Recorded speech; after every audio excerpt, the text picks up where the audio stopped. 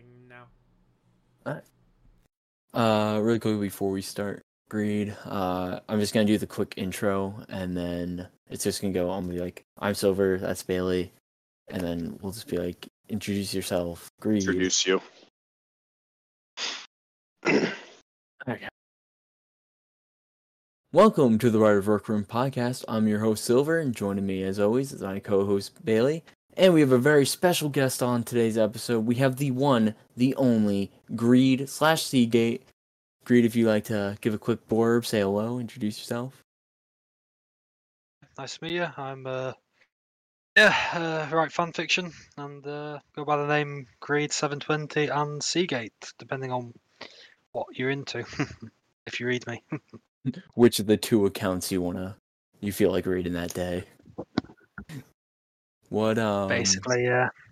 Yeah. Kind of impressive because he's both the second and third most popular British fan fiction author. That is true. Third most what? What are you talking about? You're definitely up there. You are definitely one definitely of up the there. Not even like top As British far as authors. the ones that I know. Yeah, I would say top, like, definitely one of the top authors just in general. EL tracks followers and favorites and all that, and you're the top author in the rankings and all that. But like, if I just mention PGO fanfic, I mostly hear either, of course, you got your standard, Bailey, what's the... Especially in the PJO crossovers, Enklamuska. Yeah, that's the word. Enklamuska 14, but I mean, right after that, because everyone's read his stuff at this point, it's been years, you're always up there too. Especially Moonlight. Well, I mean, you got your classic authors. I think anybody who's read crossover works has probably read one of your fics. One of your 12 plus 27, maybe 39. I'd say it's a bit. I mean, special. there's a few fandoms you haven't reached into, but that's purely because you haven't been born enough yet. Maybe. I'd say there's a few. As I say, it kind of depends, doesn't it, on what kind of fandoms you're into? Because I don't really write for the popular ones, so to speak, so much as I just write.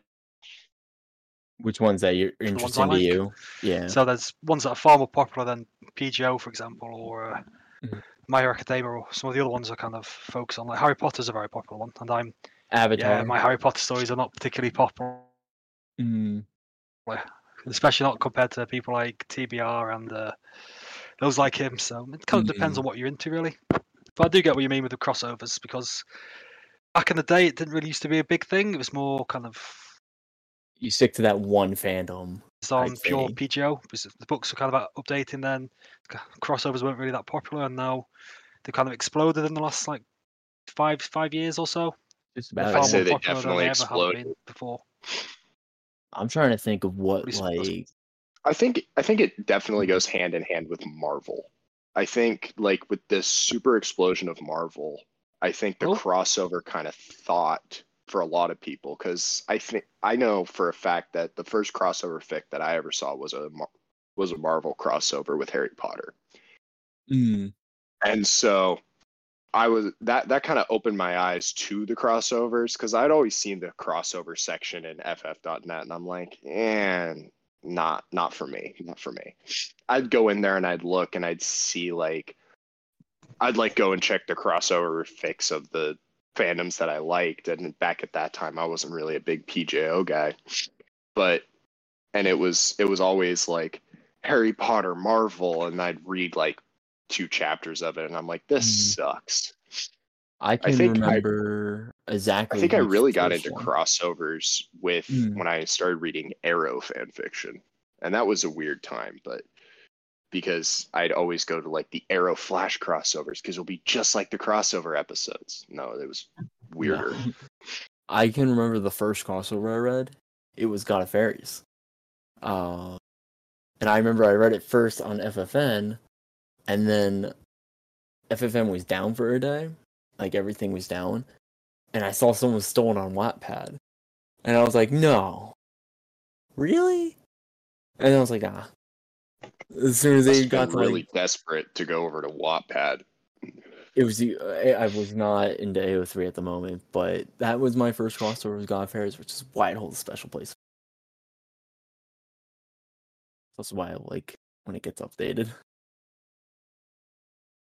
But yeah, agreed. What like got you into writing fan fiction and all that? It's a good question, really. It's more boredom than anything. What I kind of mm, started doing it after I left university. So I kind of was in that kind of period where I hadn't started my new job yet, but I was no longer at university. I was kind of living at home. Most of my friends from home had they'd buggered off doing their own thing. So I was like, oh, what am I going to do? I know, I'll try and find something to occupy my time. I started reading stuff, and then just went on from there. What was the fandom that like got you into fan you see fiction? how it turned out. Trying to think, when was your first story? Oh, that was You probably remember that? 2015, late 2015, around the can't even remember. But yeah, It's kind of funny of like all of the major authors that we have interviewed and myself and similarly to you as well, Yeah. Silver. We all kind of got into it 2015, 2016 time frame. Yeah. I It's don't gonna know be what it 10 is years about that soon. year. There must have just been something in the air. I gotta say Yeah, though, it's gonna be cool. Almost 10 years since you started writing. oh, don't remind me. Oh, it's a long, long time. And yeah, I Yeah. still like to think of the story. What has been like? How is like the last couple years? Like, has it changed how you have written in general? Like, have you seen yourself like writing in a different style, or do you like stick to the same thing? I definitely think I've improved. I think with every story I do, I kind of learn from my mistakes and I make a lot of them. Usually, kind of reviews kind of point out, sometimes harshly, sometimes fairly, Yeah. issues with my writing, and I like to kind of take those on board and kind of try and learn as I go along. I mean, still not perfect. So I kind of, yeah, as I say, I'm always constantly trying to improve. And it's not just with kind of reviews of my writing, also read other people's stories. And if I see a certain style like from there, I'll be there like, oh, that's interesting. I'll kind of try that out on my stories and see how it turns out. No. Sometimes it works, sometimes it doesn't. I definitely see that firsthand. I mean that one we were talking about it the other day. You read that story by Mori 99, and like you gave a really nice review there, and I definitely agreed with it, and that was something like I started thinking about when you always say you're like I hate when, or well, not hate, but I know you always get frustrated with people that just like good chapter. So that's something. Yeah, that's I something think the for me. good chapter comment is great when you're first starting out. But as you progress further into it and you develop your skills as a writer, you want a little bit more than just good chapter. Like, what did you like about it? What was your favorite part of it? Great chapter. I loved when blank did blank and it affected blank. And it's like, that's great. I'll try to incorporate more of that in there. Like, good chapter just tells me that you enjoyed it, which is, at the end of the day, is the goal. But you want a little bit more. It is. I mean, I do appreciate not out of the thousands of people that read or view it, there's only like 30 or 40 that actually leave a review. And even just the effort of leaving a good chapter is kind of acknowledgement. But like you say, you kind of want a bit more, kind of, if you're trying to use this as a learning experience or trying to get feedback and see whether your ideas are working, whether it's not working. You're always trying to gauge the reaction of the audience and say, did I just do something stupid? At the moment, they're just saying good chapter, so I assume not, but at the same time, it could be, and I just kind of indoctrinated into saying good chapter at this point. Yeah. It's better sometimes though than like the really weird comments that you're like, okay, are you commenting on a story or just in general? Yeah, I've had some weird ones. I've had some very weird I've had people basically giving me a small bio of some bizarre fandom that I've never even heard Yeah. of before. I mean, I've Yeah. I do received a few like of those from people on the server actually, but they were, I think, yeah. calling me. I think my favorite thing to do is I'll go through the reviews of like say God of Fairies or one of your I'm using God of Fairies a lot, Moonlight, things like that, and I just love seeing the way the reviews turn out. So you'll get like the really nice reviews that are like good chapter, or, that's an amazing chapter. I love how you did this character, and then there's the angry review. It's like, this character would never do this. Dude, you wrote Percy completely wrong, and it's like, well, I don't know if fanfic. this is an unpopular opinion, but I love those reviews Oh, I do too. Oh, I absolutely love them. I don't get because frustrated. They're just so funny. they're just so funny that you got so pissed off about a fan fiction that you decided to leave a nasty review. Like, thanks for the comment. Like, now I'm not one to like. I'll very rarely like read reviews before I read a story, but if I see like a 36 chapter long story that's been updated recently and I'm questioning it, like it's got a questionable bio, I'll go and read some reviews and like first chapter reviews and I'll be like, okay, this is the vibe. But Yeah, I to be fair, I always kind of take them as a compliment. If someone's got that angry about your story, that yeah. passionate, then surely you're doing something right. oh yeah. Well, and the simple fact of the matter is you can't please everybody. Because if you make a overpowered Percy and he just walks through enemies like it's nothing, he looks at Kronos and Kronos fades to dust. Like, there's no fun in that. No, but there is Like, an audience for it. As I there say, is an audience for it, but at the other end of the spectrum, there's an audience that doesn't want that. there isn't. As I say, with fan fiction, there's always something out there for everyone. So Yeah. not everyone's got the same taste. So that's kind of the fun part of it. Is that there's just so much diversity with the different stories, the different storylines. People kind of write the stories they want to tell, and not everyone will like what you write, but at the same time, some people will. So it's kind of take from it what you will. Well, well, I also love the fact of the matter is with fan fiction, and especially fan fiction authors, you'll get stories by the same author that are just not your style. And you can love 6 out of the 7 stories that they write. And then the seventh story, you're just like, it's good, but it's just not my cup of tea. Like, and I just think that's amazing. Like, I just think that's so fun that you can have so much creative liberty in this. Whereas with like a published author, you may not have that aspect of it unless it's like Stephen King, who publishes 6 books a year. What I find with the published authors is that they've got like their own professional editors, and they kind of sanitize it, and they kind of remove a lot of the different bits and pieces to try and market it to people, to try and make it mainstream so it'll actually sell. So self-published things tend to be more interesting, I find, than the kind of the big blockbuster books, because it's kind of a bit more personal. And I know it's stupid, but I always find it that way. They're more interesting fan fictions because of the mistakes in them and because of the stupid decisions. Yeah, I listen to a lot of fan fiction works because I can't just sit down and read for 8 hours a day. So I use the voice to text feature on the fan fiction app, and I always find it funny when it'll go like when like words will repeat or like it'll be so horrifically misspelled that it's like spelled out.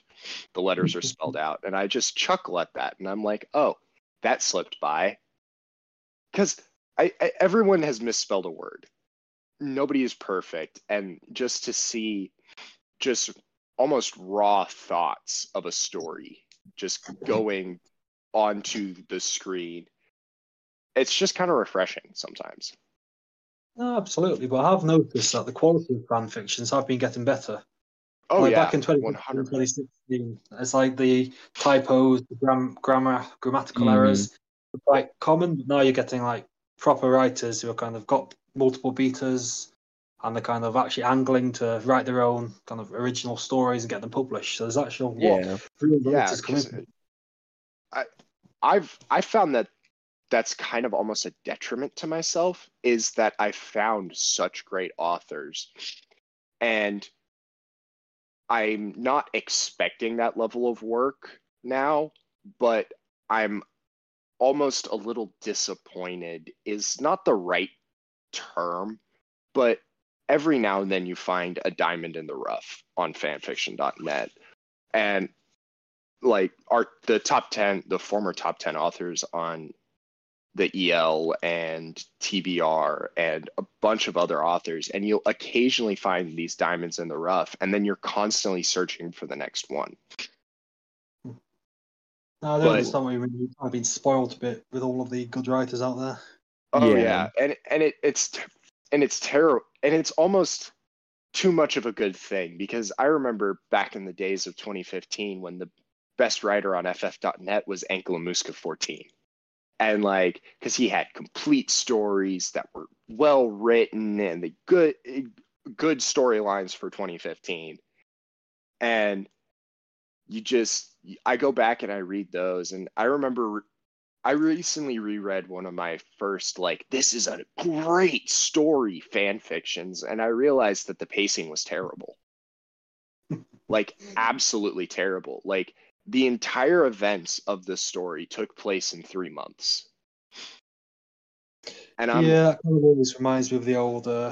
Used to be a trend of stories a few years ago where it was Harry's summer in Harry Potter. Yep. Harry's summer in the Order of the Phoenix, and you'd have his summer lasting like 40 chapters, and it was just so dragged out, so stupid. Well, and that's the beauty of fan fiction, is where Rowling had to take an entire book to get to the end with the confrontation with Voldemort. You can do it in 3 chapters on fan fiction. I don't need to know that Harry went to care magical creatures, went potions, then defense against the dark arts. Harry went to class and then after class, like that. Unless the class is important, very few authors will include the mundane day-to-day things. And I think it just makes for more efficient reading, because you can get to more interesting topics. But I've also found, and I'd be curious to pick your brain about this, but I've recently been enjoying more stories that are centered around characters in their adult lives. And I'm thinking it's because I'm getting older and I'm sick of reading about kids. Is anybody else feeling that? Oh, 100%. No, I do understand what you mean. With both points, actually, including, as I say, the pacing, and also, as you kind of get older, you empathise less with Teenagers, kids and more realised. I think that's why I like Reign of Chaos so much, is because you had Percy like a lot older, and I was like, an older Percy. Like, a lot of your stories have older Percy. I think I've said this in our DMs where I've said, I'm like, I like that more. It just feels natural as well. Well, it's also a new set of problems, I find, where almost any character that was centered around the teenage years, because that's what most of the fandoms were into, are set around kids, teenage kids, pretty much. They are kids in their teenage years, usually about, with Harry Potter, it's 11 to 17 is when we saw Harry. With Percy, it was also 11. It was also 12 to. Okay, I'm really noticing a thing here, a trend here. I think that's why I gravitated towards Game of Thrones a lot more, because they usually age up the characters, or they go off of show ages, not book ages, and all that stuff. But I just find that, especially with like Percy Jackson and Harry Potter especially, that I just don't care about school problems anymore. And they try and add tension with like the school rivalry between Draco and Harry, and I'm like, God, it's so annoying. I find it funny sometimes. Sometimes it's kind of funny. Yeah, it's nice sometimes, but I just find that I want something a little bit older. Like the 7th years. Part of the reason why I can write all the characters is that I no longer know how teenagers speak, and I kind of don't want to write those stories where you've got like 12-year-olds speaking like adults. They're always so cringy, so shit. That's something I think. That's something I think like really also changed recently. I went back and read a story from 2017. It's like Percy set in like ancient times or like in a really young Percy. He's like 3 years old and he's talking like full sentences. I'm like, and using vocabulary that someone like our ages would, and I'm like, that's not what he would do. He's 3 years old. I don't think he knows how to say the word vocabulary. Counterpoint, baby talk is the most cringe and annoying thing on the planet. It is. But you can just skip those years. Yeah. I don't need to know Percy ran around in a circle with his mom going, "Oh, you little goofer." It depends on the kind of story you're going for. There are some stories that are family orientated and they kind of have this and that character being a father to these characters, and it's all very fluffy and very wholesome. when they're fluff and wholesome, it fits, but like it was it's a really weird story. It's like the origins of Percy, it's really bad. It really cringy, and it had very, very bad a lot of typos. But I was like, you know what? Still read it. See, I can stand typos. What really gets me is when I go back to an older story and it's like, and then they said, was said by, and it's like said at the end of every sentence, and I'm like, oh my god, get a thesaurus, please. Greed, do you ever? I think that's something I love about your stories, Greed, is the dialogue. Going from the said thing, your dialogue always just hits right, and I love it. That's a surprise. I always thought dialogue was one of my weakest aspects. To be honest. We've talked about that. I think it's like, I think it's one of your strong suits because you make characters feel like every line they say, I can imagine them saying, especially since they're a little bit older. I think go into I have it up to looking at Moonlight with.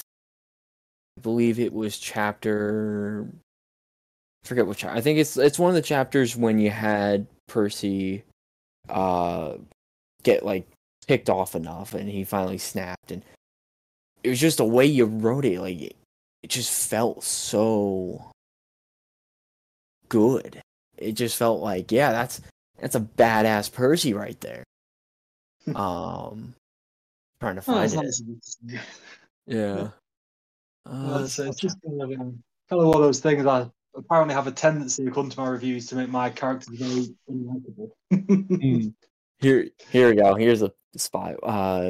It's during it's chapter 9 when they're in the cafeteria, and Percy's team is talking about the training Percy sets them through, and Weiss lets out a groan at that. No, not more training. I just love you just had Percy go, "Let's character building." I'm like, yeah, that's something I can see him saying. He's maybe a year older than I think the end of Heroes of Olympus. I think I can't remember exactly off the top of my head, but I do. Moonlight is one of my favorites. I do like how you. I noticed I liked the Moonlight. I didn't tell you this when I sent you the chapters, but I liked how you slipped in Raftalia there. Yeah, I kind of tend to do that with some characters. So if you kind of read some of Wilbur's, you'll notice some very familiar names cropping up in OCs because I just find it funny to kind of add in these little Easter eggs. I was reading that. I was like, oh, that's nice. That's a good. I do sometimes. Like, in some of my other stories when I'm kind of doing things, I'll always kind of slip something in that amuses me. Like I think in Oncoming Storm a while back, there was I kind of mentioned Little Drummer Boy, who kind of also writes a Young Justice one in one of the chapters, just sort of there for my own amusement, to see whether anyone picks up on it. I'm trying to think if I did. I haven't read Uncommon Storm for Yeah, because see, that's how I found you in the first place was Oncoming Storm. Because I'm not into animes and stuff, so I don't read most of your other works, but Oncoming Storm and Last King, is it? Yes. Yeah, The Last King. I've read a bit of The Last King. And I was very surprised because I was looking through. I saw you had updated it, and I was like, Game of Thrones. I didn't know you wrote a Game of Thrones story. And I'm still going through my Game of Thrones kick. I haven't really branched out from many authors for a while, but Yeah, well, okay. I'd say Mhm. I was going to say Last King is a bit of a. It's one of my more popular stories, but oh my god, the first few chapters are so rough. I need to go back and sort them out. They're just one of those things. My biggest disagreement with it was the fact that his name is Titan, and I just thought that was a cringy ass name. But it's kind of supposed to be a riff off Tywin, Tyrion, Yeah, and also kind of a little bit of humor with it being Titan, and he fought the Titans, and Yeah. I just still thought it was cringy. It's better than like people that do the superhero fix. There's crossovers like MHA, and they have like Percy. He's like Neptune. I can never get behind it. I think it's just because I'm like, it doesn't suit him. I guess like power wise it does, but Greek, damn it. yeah, not even just that. It's just like when I think of Neptune, I curse just when I was born and like what I watched, but I just think of King Neptune from SpongeBob. And I'm like, I hate myself for doing that every time I hear Neptune. But So, yeah. You juggle a lot of fandoms. Do you find it difficult to switch between them? Not really, to be honest. I kind of always switching between all my stories. As I say, I'm not very good at paying attention. I kind of lose interest quite quickly. So I'm kind of part of the reason why I've got so many stories is because a fandom won't hold my interest for long before I move on to another one. So I'm kind of constantly cycling through them, seeing what either interests me at the point. Well, there's one constant. The continued story fan. Yeah. Well, Percy Jackson. It's the add more story fandom. It's my favorite fandom. I'm not actually sure why I started writing that because I didn't actually read Percy Jackson before I only read Percy Jackson after I started writing Percy Jackson fanfic. I'll be honest, to say I don't know why I started it, to be honest. I think I read a few fan fictions and then I was like, oh, that's interesting. I'll read the actual books. I was like, oh, those are interesting. I'll play my hand at it. So yeah, to be honest, it was unexpected. Yeah. Very interesting, but that also is in line with Little DB only reading up until Titan's Curse. So yeah, he does. He only read up the Titan's Curse. What fandom has like your main interest, or I would say favorite fandom, but like you shuffle through so many fandoms out. I don't want to say favorite. I'd say there's a few that interest me. Game of Thrones always interests me. Avatar: The Last Airbender, I find that quite interesting. My Hero Academia. So those three kind of interest me. Tokyo Ghoul, kind of just came out with that. The news story that you have that you updated recently. What doesn't kill you makes you stronger is Tokyo Ghoul, MHA. Yeah, that's kind of a MHA Tokyo Ghoul one. I just kind of I like kind of pick them up either from reading or from reading other fan fictions or from watching the animes, and they interest me. And I'm like, oh, what would happen if this happened, or what would happen if this happened? So it's always kind of an exploration of these ideas that randomly come to me when I'm actually either reading or watching the source material, thinking, this might be interesting. Well, that's something. I mean, we talked about Tokyo Ghoul in your channel, and you sparked my interest in it. And fortunately, I didn't get to start it yet. I've been catching up to another show.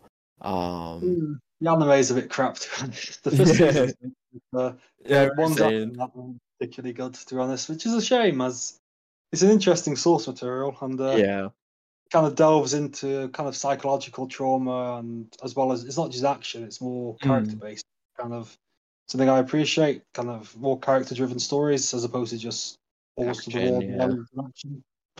That's when you write, do you think about that? Do you think about like I'm gonna have an action chapter here, or I'm gonna make this a slower chapter, or do you just I'm just gonna write?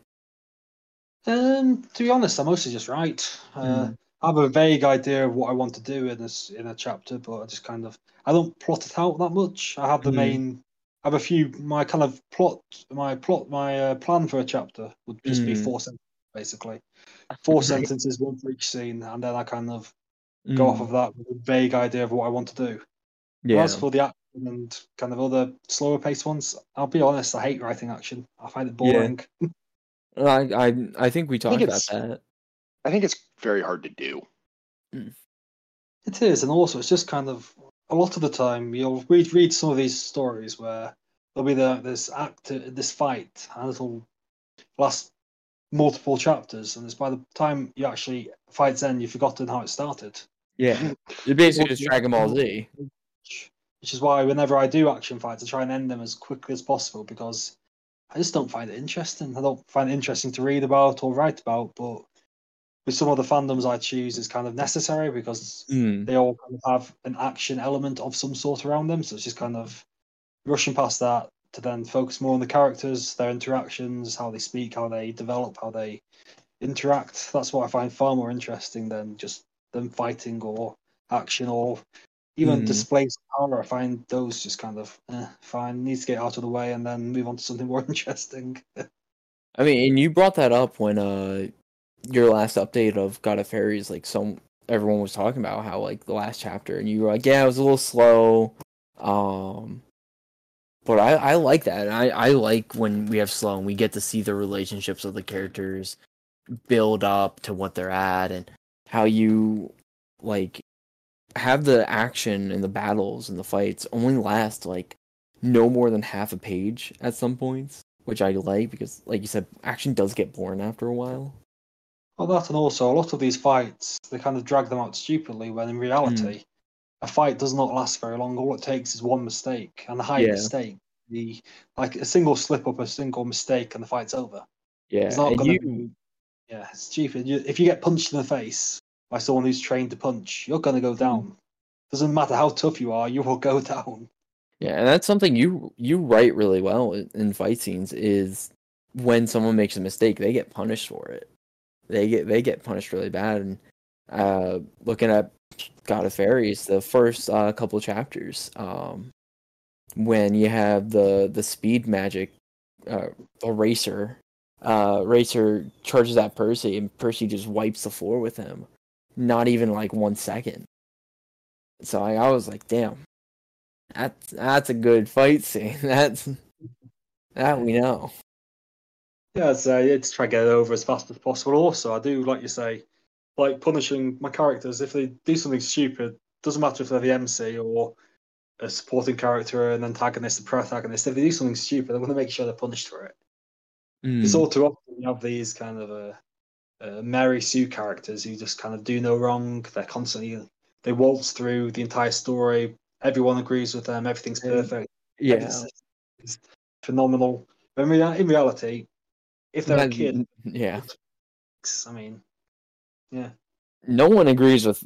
There will never be perfect agreement on any decision. There will always be someone who doesn't agree, and you always display that really well.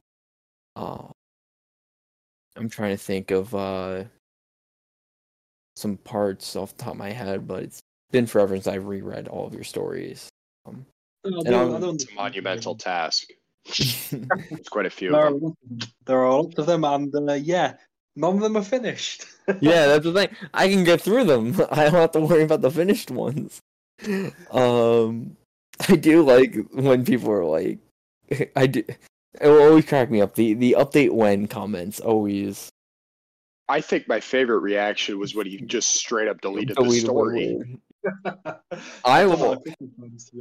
You deleted Wayward Son one time when I was in the middle of reading it, and I was like, I think I was in chapter like 5, and then I clicked on the next chapter. It was gone. I was like, Yeah. where's the story? And then I go onto the L. I'm like, oh, it's gone. Great. Well, Yeah, I couldn't delete that for 2 days because someone pissed me off about it. that was funny because I remember someone was like, he wouldn't do it. And I'm like, no, you did it. Do not It's not test the- spite because the amount of things that have been done out of spite is innumerable. When you recover the story, does it keep like all the follows and everything too? You kind of, I'm not sure. I think you lose the ones from the last 24 hours, but it's a sacrifice Yeah. I'm willing. Yeah. So I was Not like, like Well, you're it's hurting for the because- followers. yeah. I Was don't my- really. yeah. To be honest. But I think I had to Really- refollow. Hmm? I think I had to refollow Wayward Son after that because I think that's when I followed it. Was very when he deleted it. Yeah, as I say, it's not the followers don't really. Yeah. I don't really do it for followers or favorites. I will do it for my own amusement. So, Yeah. although it is nice to have a lot of people following, it's not really the be all and end all for me. I mean, Yeah. if I had no followers at all, I'd still be doing it. I'd just be I'd just have twice as many stories because I wouldn't be held to Yeah. account. I'm similar. I don't care about followers. I just write because I want to write, and I think that's how all writers should be. 100%, and especially because followers don't actually mean anything. Yeah. I mean, if you hit the right tropes, if you hit the right mood when people, like for example, back in 2015, some of the Harry Potter stories that were released have got tens of thousands of followers. Yeah. They're fucking shite, some of them. Mhm. They're just all cliche and tropey, and it's the kind of thing you've read 1,000 times before, but because it hit it at that moment where that kind of story was at its peak, it got tons of followers. Yeah. But then there's other No. people, like in Tate, for example, from the server. Mm-hmm. He's a phenomenal writer, but he's not got a huge amount of followers despite being, well, he's a substantially better writer than me, and yet he's not even got 10% of my followers, which is kind of Yeah. a bit of an example itself, isn't it? I mean, we can always look at Tree. No, it hasn't posted anything, but or he's posted a few things. Me and him always joke about him getting a channel for the EL so he can get more followers. That would be quite interesting, to be honest. I mean, there's one that was Umbra Deal kind of posted a link in recommended channel of a AO3. It's called I Am, and it's literally just I Am Groot repeated multiple times, and it's got 136,000 kudoses. Yeah, we can always look back to at Percy Jackson when we were. I'll call it the dark ages of Percy Jackson fan fiction, but the chaos Fix. like they were big. They were top of the fandom. I don't think anybody who read PJO from about 2014 to 2017 did not read a chaos fic. Oh, I love those. They're so stupid. They were so dumb. And now, granted, I'll go back and I'll read Son of Rome by Anklemuska 14. But I count that as one of the exceptions to that trope that came out of it. There's one that I'll go back and read. There's always a couple, and then not to mention Guardian of the Hunt. Can't forget that one. That was a decent one. I kind of was reading it when it was kind of first started, and I really enjoyed it. But then, I say, it just kind of got longer and longer, and as I say, interest kind of faded from that. But it kind of happens when you're kind of waiting so long between updates. Things things in your life change, things move on. I mean, even writing itself has, like fan fiction itself has moved on. But if you kind of go back to, like, Anna Klumos's stories, for example, they were kind of the peak. They defined the genre. Percy Jackson fan fiction. They kind of, all the tropes come from those stories. Yet if you reread them now, comparing them to things like some of the stories Combat's coming out with, or I think his name's Bronze something or other, I can't remember. Yeah, Bronze and Steel. Ew, yeah. You kind of, the guy who wrote that Percy Jackson Artemis one where I can't remember what it's called. I'm just trying to think of a way, maybe, or something like that. I can't remember. Either way, there's some stories that are coming out nowadays that are just so much better than the OG stories. Yeah. But it's because they've kind of built off of those stories using the tropes and saying, actually, let's do the opposite of this trope and see what happens. Yeah. Let's take this idea and then turn it on its head and kind of explore, develop.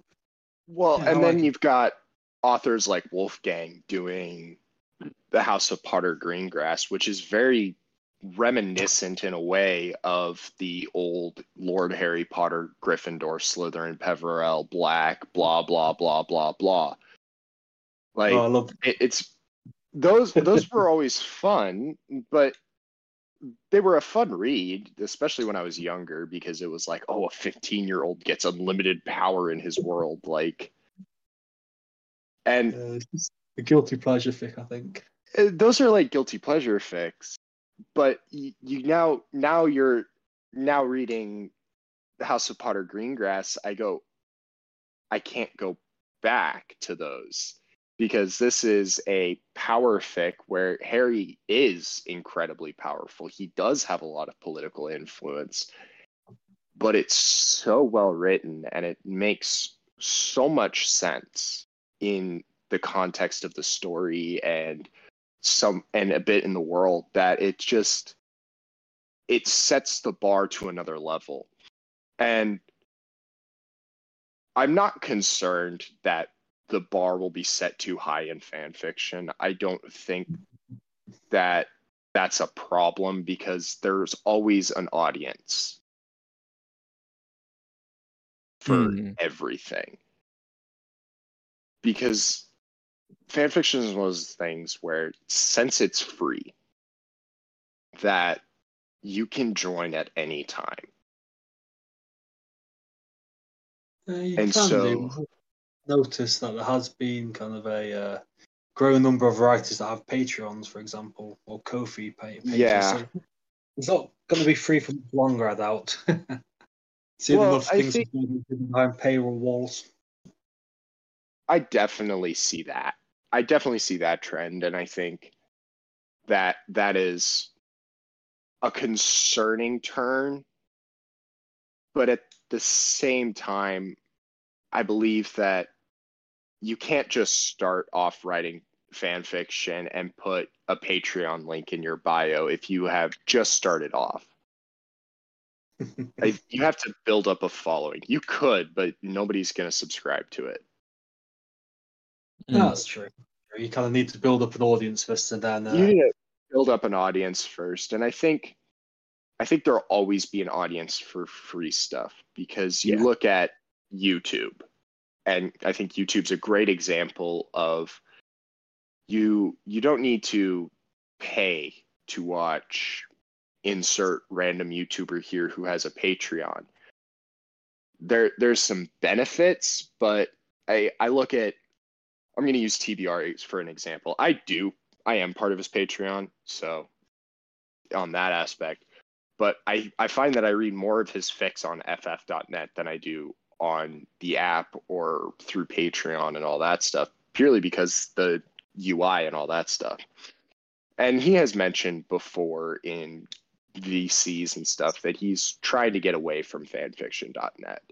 And I think that he's in a special boat because he is the only fanfiction author that I know of who does fanfiction full time.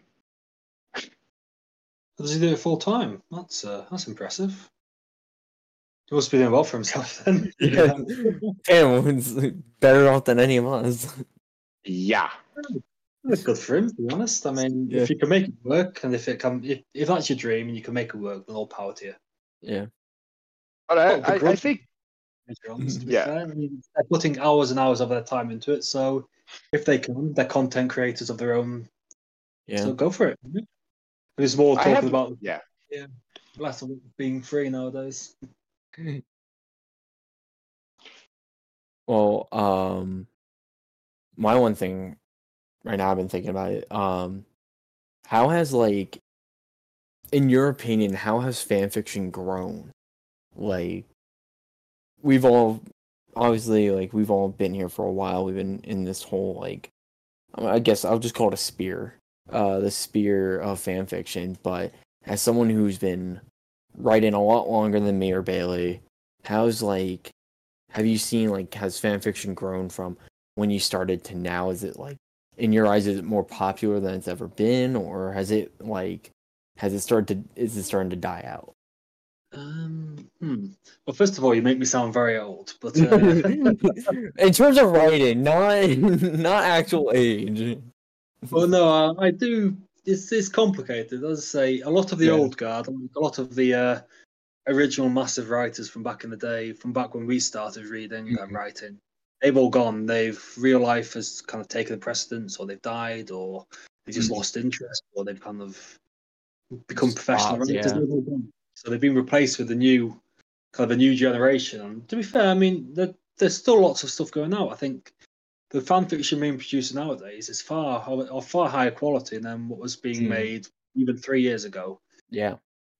Is there less of it though? I mean, some fandoms do die, some go strong. I mean, Harry Potter has been going strong for 20 plus years, Yeah. but other fandoms like Inheritance Cycle, for instance, never started off. So it really depends on what fandom you're into. I mean, some fandoms will always be popular. Harry Potter will always be popular. Naruto will always be popular. Yeah. A lot of them will just they have their moment to the sun and then they go. I think there's definitely waxing and waning of popularity. I think you mentioned the Inheritance Cycle, and that's how I got into fan fiction.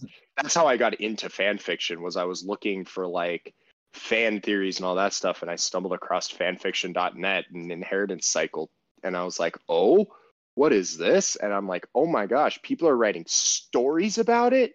That is so cool. And down the rabbit hole 7-ish years later, I'm hosting a fan fiction podcast, so never saw that coming.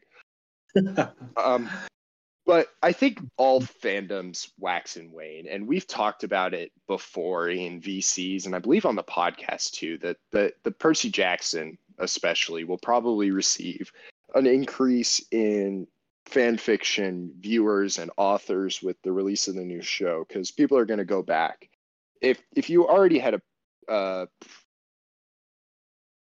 if you already had an affiliation with fan fiction before, if you read Harry Potter fan fiction, or you read old fan fiction back in 2010, coming back to it with the resurgence of Percy Jackson coming out, the ads for it are going to start coming out soon, the trailers and all that stuff may convince people to pick up the books again, or may go say, hey, I used to read Percy Jackson fan fiction, I wonder how that's going. Or it may inspire them to write again. Who knows? Maybe we can see the return of Ankylomuska 14, and these past couple of years he's been nothing but improving. So it might be interesting, and I've definitely noticed the torch of the old guard passing on. Of, you got authors like James Spooky of the Harry Potter fandom, excellent author. He hasn't published anything recently that I've noticed. Now, granted, I'm not super invested in like news stories and all that stuff. I've been very neutral in finding new stuff, but you got James Spooky, Ankylomuska 14, all the chaos fic authors, the Lord of Too Many Titles Harry Potter fics. Like, you've got all those guys and gals who've passed the torch. And I always used to have the thought when I was younger that fan fiction was for high schoolers and college kids, that once you graduated college, life just got in the way and you just wouldn't have time to write and like all that.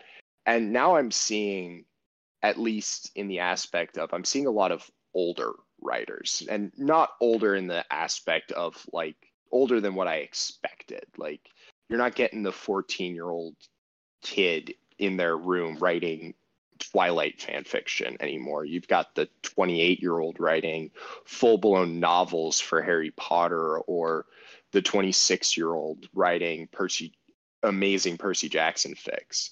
And I think that's why we've seen an uptick in quality. Is the fact of the matter is, a lot of people grew up reading the books, reading the fan fiction, and now they've evolved into writing.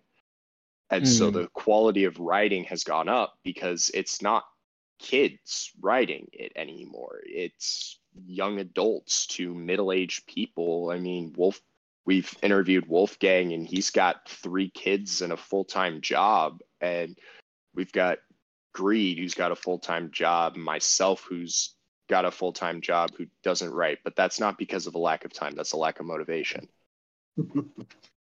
Yeah, But I do see what you mean, but it does at the same time ask the question of where are those younger writers?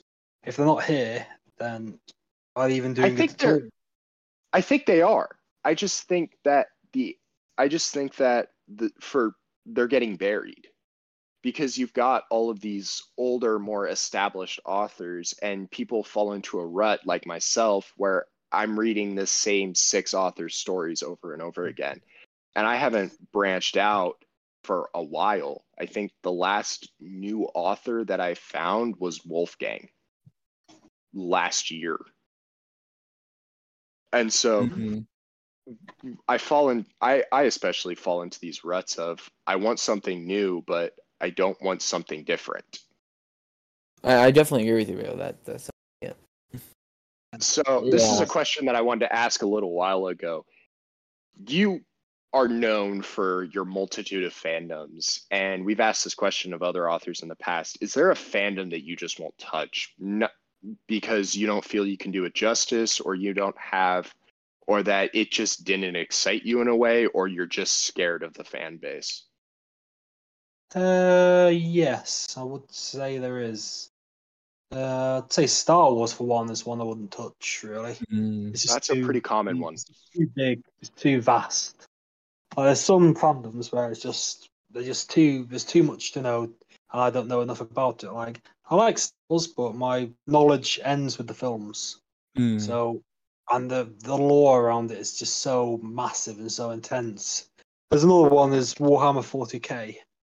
Yeah. I used to play it as a kid, but I wouldn't touch a fanfiction of it because it's just so complex and so vast. I kind of prefer my fandoms kind of smaller, more manageable, something I can kind of get my head around and do my research on, because I like kind of doing the research, but you kind of go down rabbit holes with these gigantic ones and there's so many bloody purists out there who just get so angry when you don't follow the lore. I don't know. As I say, Star Wars is one thing I don't think I'd ever touch, to be honest.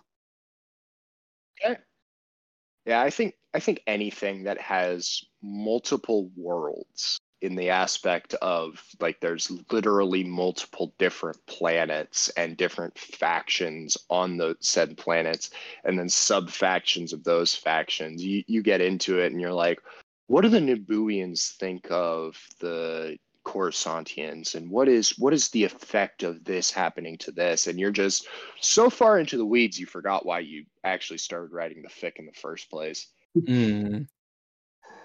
Yeah, so I think I'll just read the fanfiction of those and not actually write anything myself. I give major props to the Star Wars authors out there. That is, I've thought about it a couple times. I've definitely thought about it, and then at the end of the day, it's like there's so much work to go into it. A Percy Jackson Marvel crossover would be significantly easier to do. I gave up Star Wars. Yeah. Well, and it goes down to I want to have a Mandalorian character. Okay, does he follow the way? He doesn't. All right. Was he involved in the Siege of Mandalore? They were. All right. What side of it were they involved in? Oh, they were on the Bo-Katan side. Okay. Yeah. Are they involved? Will they be involved in the events of Mandalore, or how old are they? What? And then you're just cascading down to you're going through forums about what weapons did Mandalorians carry during the Old Republic, and you're like, what was I doing in the first place? It's a snowball effect. It is. So as I say, I kind of tend away from the bigger, more complex fandoms. I kind of stick to something simpler, something a bit more digestible.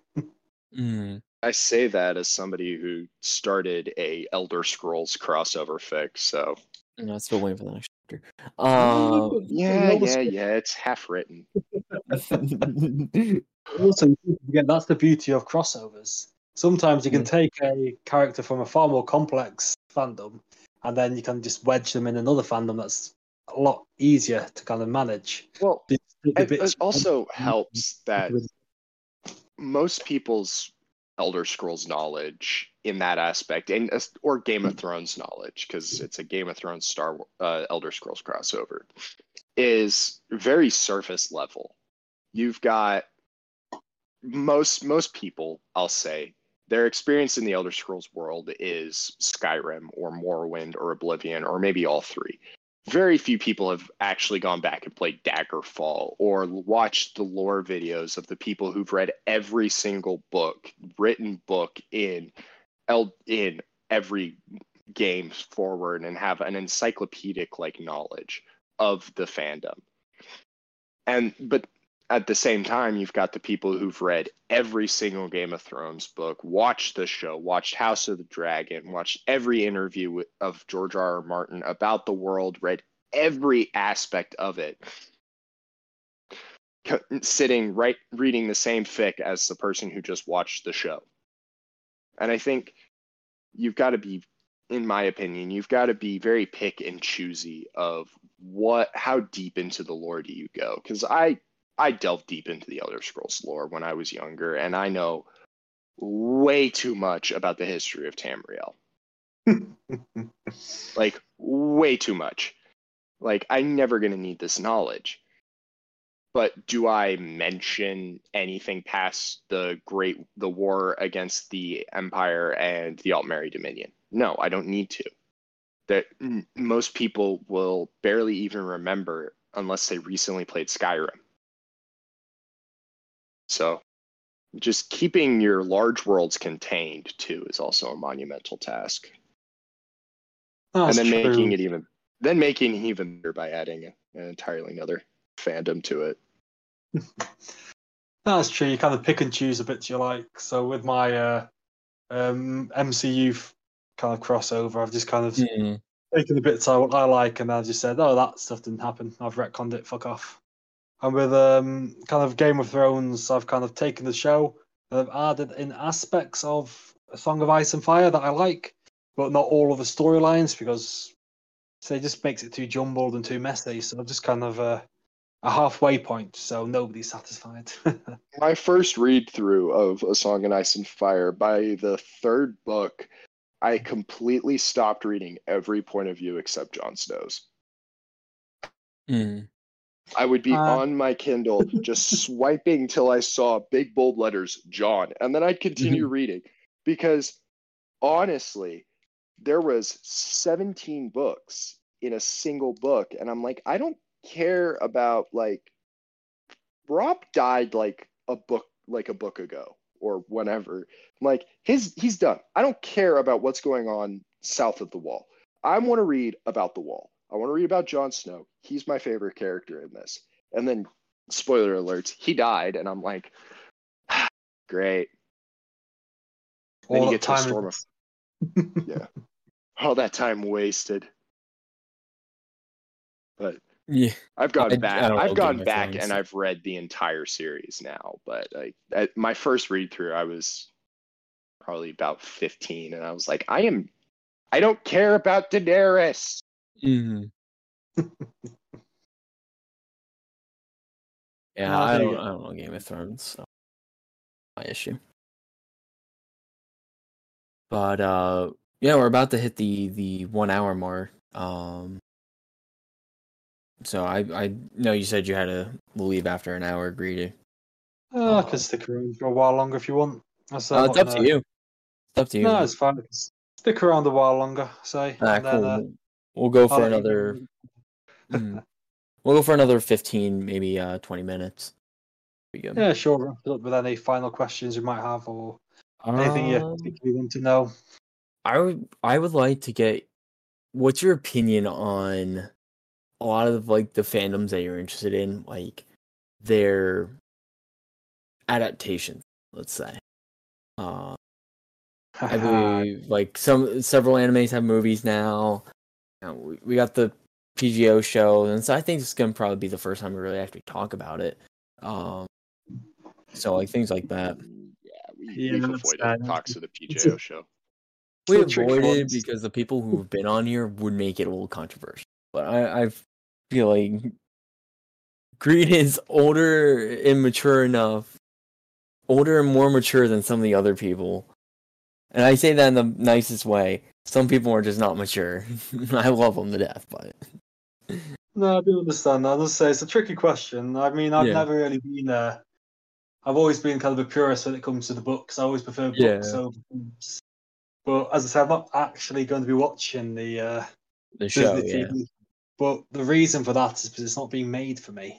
It's Hmm. being made for kids. It's being not actually read the books. It's kind of supposed to be kind of an introduction to the Percy Jackson world for people who don't Yeah. know it. And once they've kind of seen that, then they'll get interested and actually pick up the books. So Yeah.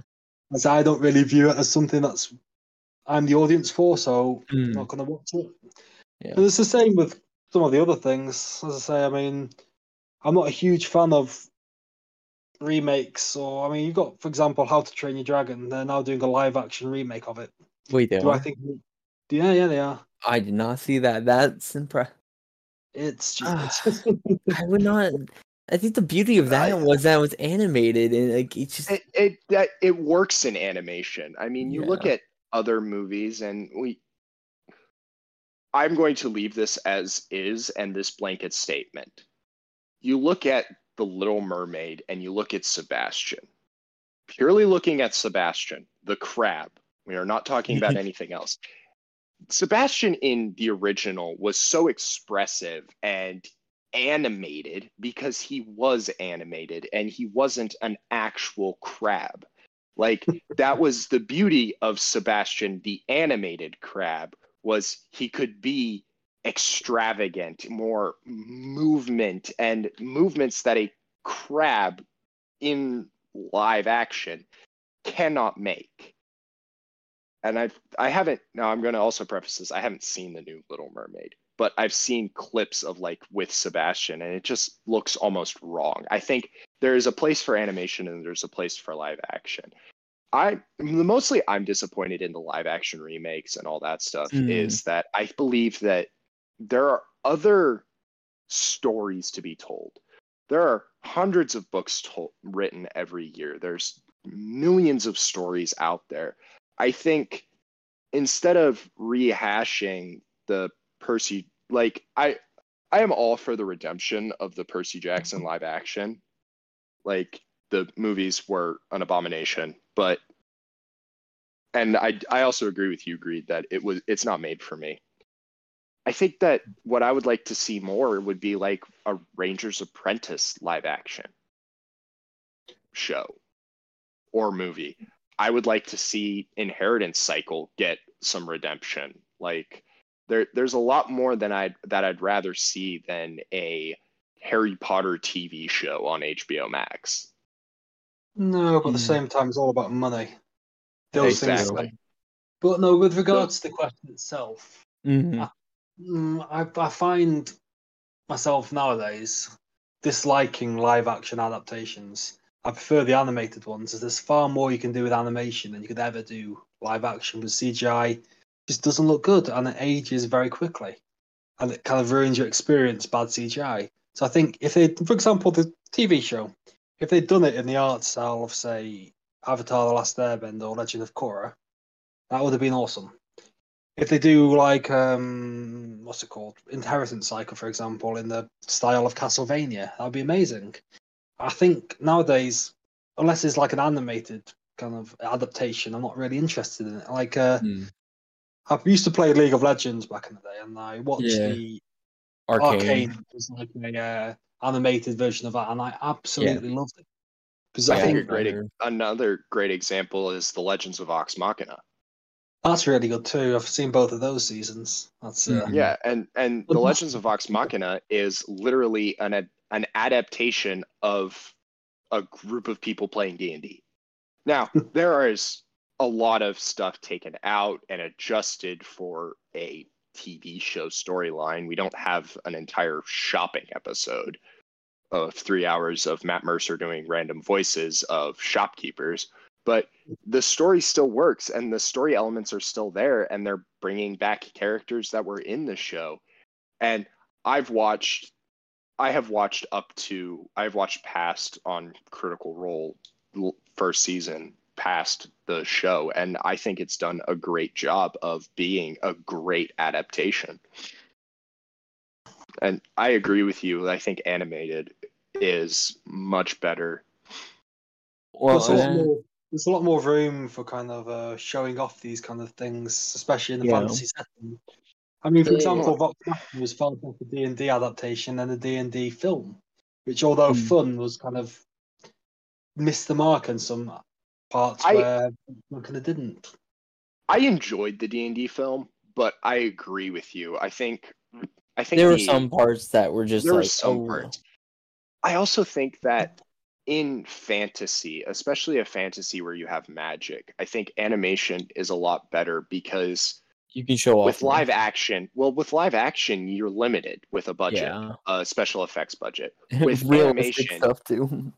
With animation, you can have a crazy epic battle scene, and it's not going to cost you much more because you have to hire visual effects artists to come in, and if you're doing and you have to have a green screen and all that stuff because it's already animated. I definitely agree with you. I think animation is definitely the way forward. I think that's something we're starting to see too. I mean, while Percy Jackson's getting a live action show, the Kane Chronicles is getting an animated show on Netflix. Well, if it wasn't Netflix doing it, would have been exciting. Yeah, Netflix has done some. Arcane was on Netflix, and that was good. They didn't create it. They just kind of. But yeah, anyway, I do see what you mean. But Netflix has one out of every 20 project that Netflix does, one of them hits the mark. True, but in terms of the future, I actually controversial take maybe, but I kind of the AI generated images as being the future. Why pay for live action actors when if AI kind of catches up, you can just have AI doing the same things. If you can have AI generated action and movement and faces and voices, I definitely think that millions of those. I think that's the future. I think AI and animated, kind of a combination of the two, is the future of filmmaking. Well, especially like in the sense of like fantasy and all that kind of stuff. If you can have AI dictate like the magic and all that stuff, and you still, I still think you need people involved, but I definitely agree with you. I think AI will definitely push more people towards animation than. And there was a subtle push towards more animated stuff, but then Disney started releasing all of their classics live action. Everyone was like, live action's not dead. And it's like live action fantasy is not going to top Lord of the Rings. So just stop. No, there have been some. Like there's a one adaptation that came out recently that I absolutely loved. It was the Reacher series. It's kind of oh yeah, I did enjoy the Terminal List. Oh yeah. There's other ones like that.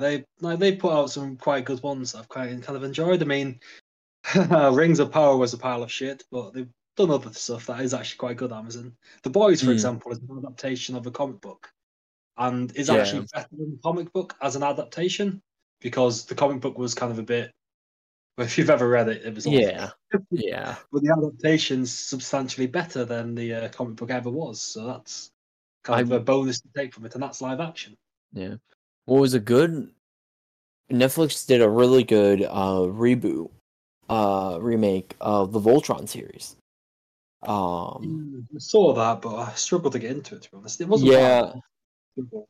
Very slow beginning, but the second season was really good because they really was like they put a focus on the whole story is there's a whole intergalactic war going on, and second season that's where the focus was on, and it just felt it made Star Wars battles seem like kind of just small. And I mean, it's just it's a generic space fantasy and like the whole story in general. But it was the voice actors were on point, and it just like the way they designed the characters and the animation was very clean at some points. Like there were some spots where I just rewatched the entire fight scene just because how well animated it was. But that's as more time and time goes on, I think animation will be the way to go. Yeah, Some and I think for some aspects, like you said, Reacher and mine, the Terminal List. I think the reason those did so well in live action adaptation is I think they're a lot more grounded in what real life is, and so you don't have Iron Man in it. Not that the MCU did a bad job. I mean, we can talk about the CGI in the more recent movies, but I mean, you look back at Iron Man, the original Iron Man, and it's held up really well. Most of it was held up better than one of the more recent films. Yeah. So happy they're making the decision to cut back on quantity and focusing on quality and spending more money on the special effects again. Well, I suspect the MCU's dying. I don't think they're going to finish the Phase 5, to be honest. I think they'll get to the end of it, and then I think they're just kind of dump everything.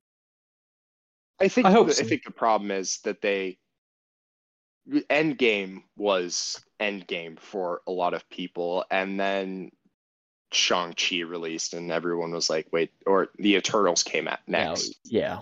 Or it was Black Widow came after, and it was like, well, this movie should have come out 2 years ago. And everyone's kind of just like, oh, look, another Marvel movie. Oh, look, Captain America's not in it. Iron Man's not in it. Thor's not in it. Or Thor is in it. Mm-hmm. Ooh, Thor's in it. And as I said, I've got very positive views of modern day MCU, to be honest. I think they've kind of squandered a lot of their goodwill with some of their most recent stories like Ant-Man and other such things.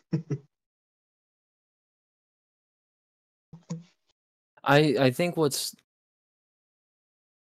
also happened too is just superhero movies. If you look at them back in before 2010, you had the big ones: Spider-Man's, Iron Man, Captain America, Thor, all that. Then you had the ones that didn't do so well: Constantine, Daredevil, Punisher, things like that. You had The Dark Knight, Superman. So I think it was just an oversaturation too that definitely affected. Yeah, well, and then you had DC hopping in and very much trying way too hard to get into the movie scene, competing with the MCU. Because I remember back in high school talking to a friend about it, and it was Marvel makes great movies, DC makes great shows. Actually, I think what DC's issue was is that they went live action. If you've ever seen some of their animated films, the DCAU is amazing, pretty on point, pretty great. So they should have doubled down on animation, leave the live action nonsense to the MCU. DC focus on kind of the animated, kind of the extended animated universe or whatever they call it. That would have been very successful, I think. I think with the benefit of animation that a lot of people don't realize, that don't think about, is the fact that you can use a voice actor for a lot longer than you can use them in real life. Like you could have a voice actor start when they're 32, prime of their life, peak physical form, and then you've got maybe 5 years for them as a real, like an in-person actor playing Iron Man. Or you got Hugh Jackman. Man's like in his mid 50s still playing Wolverine. Like that cannot be good for him. Like just pointing that out. And there's an expiration date for live action actors because everyone has an expiration date. You won't look like you're 36 for your entire life. But with animation, you can have you can have the voice actor voice them for 30 years. Oh, exactly. I mean, James Earl Jones, for example, James Earl Jones, he did Darth Vader in the 80s, 70s, 80s, and he's still doing him now, 50 years later. That's a Exactly. voice work. I mean, of course, you don't have to Well, pay voice actors as much either. you have to pay voice actors, and I Oh, you think do, but not as much as you're paying. no, because Like Mm. Robert Downey Jr., you'd pay him £20 million for a film. A voice, pay him half of that. well, And and it's the also a film. voice actor can hop from job to job to job. You're not Exactly. you're not tied down to a set for 6 months out of the year, so you can only theoretically maybe do 2 movies a year for if you're making voice actor money. Like it's the aspect of, I think, for longevity, voice actors probably have more longevity than your average face actor, is what I'm going to say, for lack of a better term. No, 100%. But what I was trying to get at is the fact that the money would be, instead of being spent getting in these big names to try and get people in seats to actually watch the film, the money would instead be spent on the budget for like the animation, for paying the Exactly. crew behind the animation. It'd be money that would be put back into the film to make it even better. Stories would be better because in theory the stories would be better. I agree with you. I think animation is definitely the way of the future. I think Japan has it right with animation and anime and all that stuff. Like you see, I'm not a big anime guy, but I'll see like the anime fight scenes and stuff pop up on my Some Instagram of them reels are or so good. Facebook shorts, and it's like, this is epic, and it would cost borderline millions to do this in live action. No, it takes also time to do, but it's worth it. And as I say, Well, I'm an anime fan, and it's incredible some of the stuff they're doing nowadays. Some of it's still shit, but some of it is phenomenal. I think the best example of animation is better than live action is Avatar. Let's be honest here. The live action Avatar, the slow floating rock with Mm. 3 earthbenders bending it, as opposed to Toph or your Yeah. average earthbender in Avatar, like just moving a mountain or massive spikes. I think you just get so much more out of it when everything is animated. Plus, you get the crazy facial expressions that are just fun. Yeah, basically. It's kind of something that they missed a trick on, personally, but I'm not so much, unfortunately. Yeah, I think that's something that definitely, like, I'm a bit excited to see the difference between the animated Kane Chronicles and the live action Percy Jackson, because like they're in the same universe, so it would be interesting to see how The Kane Chronicles always took second place yeah. from Riordan, and I think Shame, it'll really, be is that they're really good. So, but I was rereading them again. They're not bad book. They're not the best though that Riordan wrote. They're not bad. well, they're better than As what for he's the putting out nowadays. Yeah. Have you actually read any of the I've been Trials of Below? yeah, I have not. I saw some snippets Don't and I read Magnus Chase, and it read very much like Lost Hero, and that didn't finish back then. that I did not. I did not finish the series. I read the first book, and then for lack of a better term, it was kind of the last Riordan book I read. New Riordan book that I read, because I outgrew the series. Yeah. Which I've said before, and I think Riordan really missed the mark with Trials of Apollo. I think he should have gone from a kid's book to more of a young adult book setting, kind of up to the ante, because there is a fan base that grew up with Riordan who've aged out of his books that he could tap into if he just released, as I said previously, I think in Tombat's episode, talking about the demigod Civil War, the demigod side of Yeah. World War II, or like and all that stuff, I think that would be very interesting of a more mature Percy Jackson series.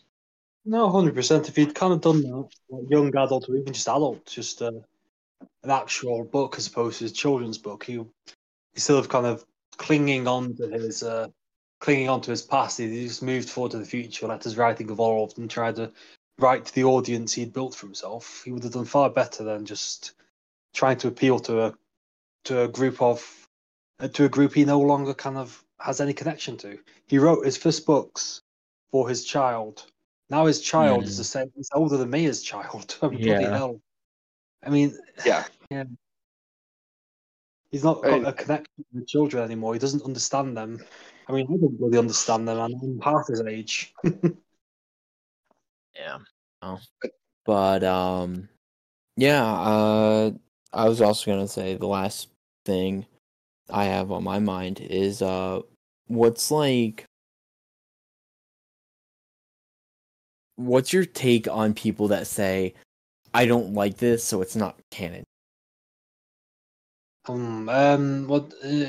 In what sense of the terms? Like, let's say, They've read a story and they say, "I'm not going to write that. I'm going to retcon it out yeah, of canon." but let's I say find that it's, yeah, acceptable. I don't think it's acceptable to just ignore. For example, a lot of people say, "I don't see the trials of Apollo as Apollo." canon. Yeah, I think it's kind of a bit arrogant. For my Mhm. stories, it's not canon, but in terms of the actual canon, it is still canon because it's not it happened. Yeah, it's not my story, it's his story. It has happened. Therefore, in terms of the reality of it, it is still canon, even if you don't like it. You can ignore it when you write your stories, and I often do. I often say in my head canon, it doesn't happen. But right. in the reality of things, it is canon. You can't deny someone's work. You can't turn around to the audience and say, I don't like these books, therefore I'm going to pretend they don't exist. They do exist. You can't, you're in denial. They do exist. They are part of the canon, even if you don't like it. So that's kind of my take on it. Like, I despise The Last Jedi. Yeah, I've never once said it's not canon because it's not. It's complicated. No, I get what you're. Yeah. You don't like it, so it's not to you. If you were to write a story, you wouldn't have it in your story, but it is still you still acknowledge it as canon. I acknowledge it as the actual canon, but in my story, I don't acknowledge it.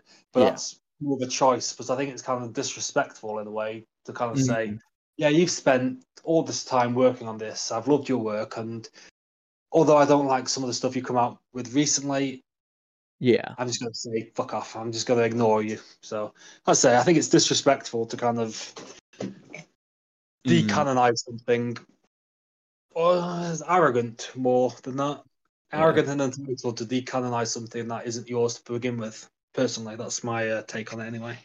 Controversial. Yeah, well, I think it's that controversial. Yeah. Well, with that, it is time to end it. So that's about my next story. Yeah, thank you so much, Greed, for being here. Thank you for discussing some of these topics and answering our questions. It was really, really insightful and really helpful to get an opinion from someone who's been doing this really long, has had such an impact on the fanfiction community as a whole. For all the listeners, we'll put down Greed's link so you can check out his stories in the description below. Remember, he does have 2 accounts, so you'll have to click on both links to read them all. And if you have any questions, click the follow the link for the Discord. You can talk to us there. If you have any questions that you want us to ask future guests, do that through the Discord. And other than that, any last minute words from Bailey or Greed? Thanks for coming on. It was great. We may have to have you back sometime. No, not a problem. It was fun. I probably went far off topic, but as I've said in the past, the questions are just an excuse to get off topic.